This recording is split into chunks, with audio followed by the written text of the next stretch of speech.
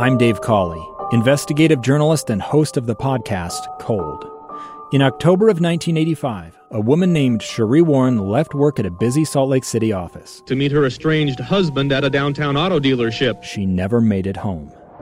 Sheree's car surfaced weeks later in Las Vegas. In the parking lot of a hotel casino. No one knows how it got there. Strange. It was strange. Both Sheree's estranged husband and her boyfriend raised suspicion for investigators. I kind of thought that he might have done something. But no arrests were ever made. In Cold Season 3, we dig into double lives, make new connections in the case, and examine the difficulty raised by reasonable doubt. We want answers just as much as anyone else. They have creeps like that now too, so nothing's changed.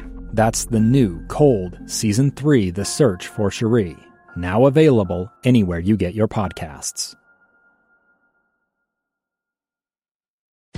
Let's get moving with Maria. Inspiration to spend a few minutes each day to get moving on the small things that can make a big difference in your life.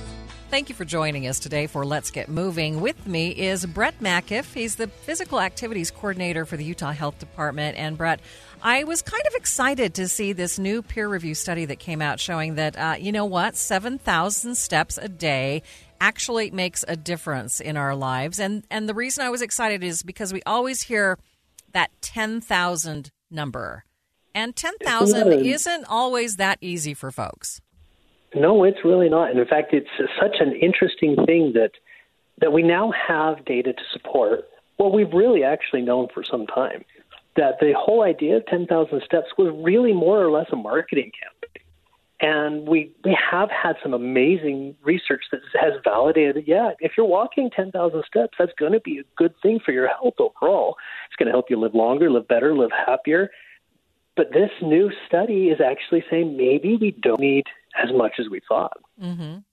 So it's interesting to me that the U.S. Department of Health and Human Services has not really recommended a specific number of steps per day. As you mentioned, it was just pretty much that 10,000 was really a marketing tool by outside people. And it's kind of been this not really dirty and not really secret, that we've known that it's not necessarily been something we've needed that much. We've always encouraged people to utilize the 150 minutes of moderate intensity physical activity per week or the 75 minutes of vigorous intensity physical activity. And a lot of people have tried to just convert that into something that's very, very simple as a simple step. We for a long time utilized these pedometers, which were amazing tools. They were fantastic for worksite health promotion practice to get people saying, I have a tool that I did not have before. And we've got now so many people using it on their phone that we've made these big assumptions that this is how it had to be. So to have this new research coming out of this journal is kind of a great little supporter for what we've already known and believed for a long time. Mm-hmm. So should we actually put a step number on our physical activity, or how can we use this information to better help us be more active and healthier?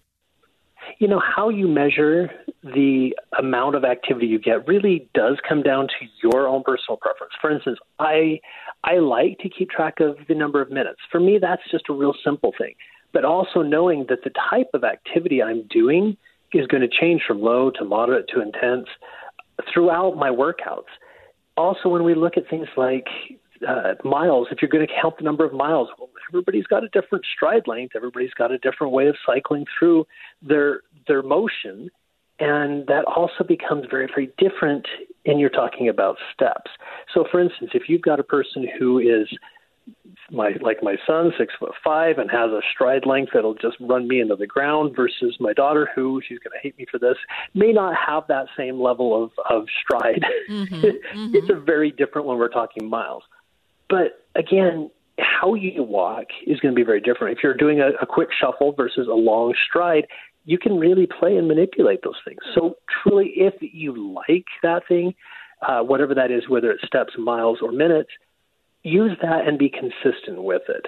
Now, from our research and our science and the academic perspective, we are, of course, going to look for something that's going to be the cleanest, the most accurate for all people.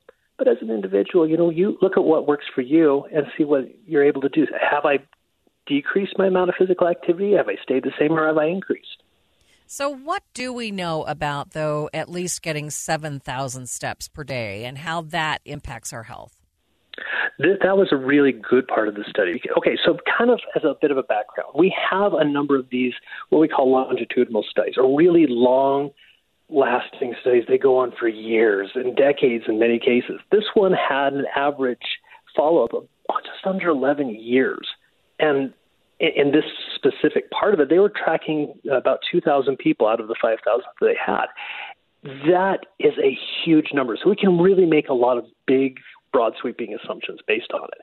But what they found is that those people who are getting less than 7,000 steps, when they were compared to the people getting more than 7,000 steps, those that were getting those 7,000 steps or more were getting about 50 to 70% lower risk of dying compared to those people who are getting less than 7,000 steps.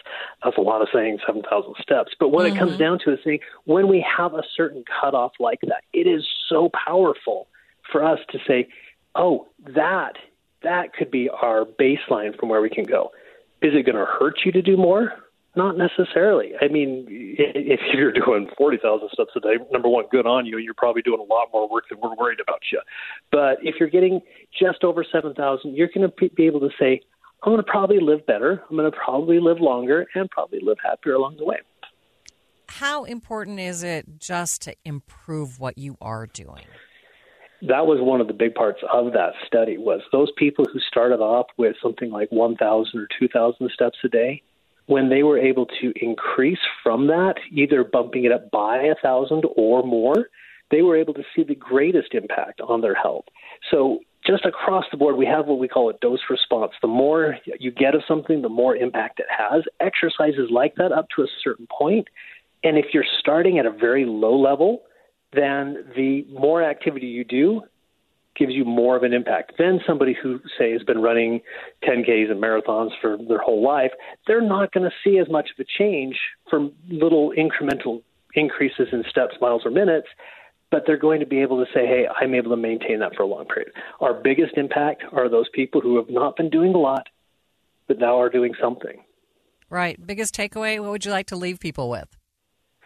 Move every day. Get a chance to get up and walk and stretch those legs. Do anything you can, because apparently it doesn't take as much as we used to say, but it does take a bit of effort.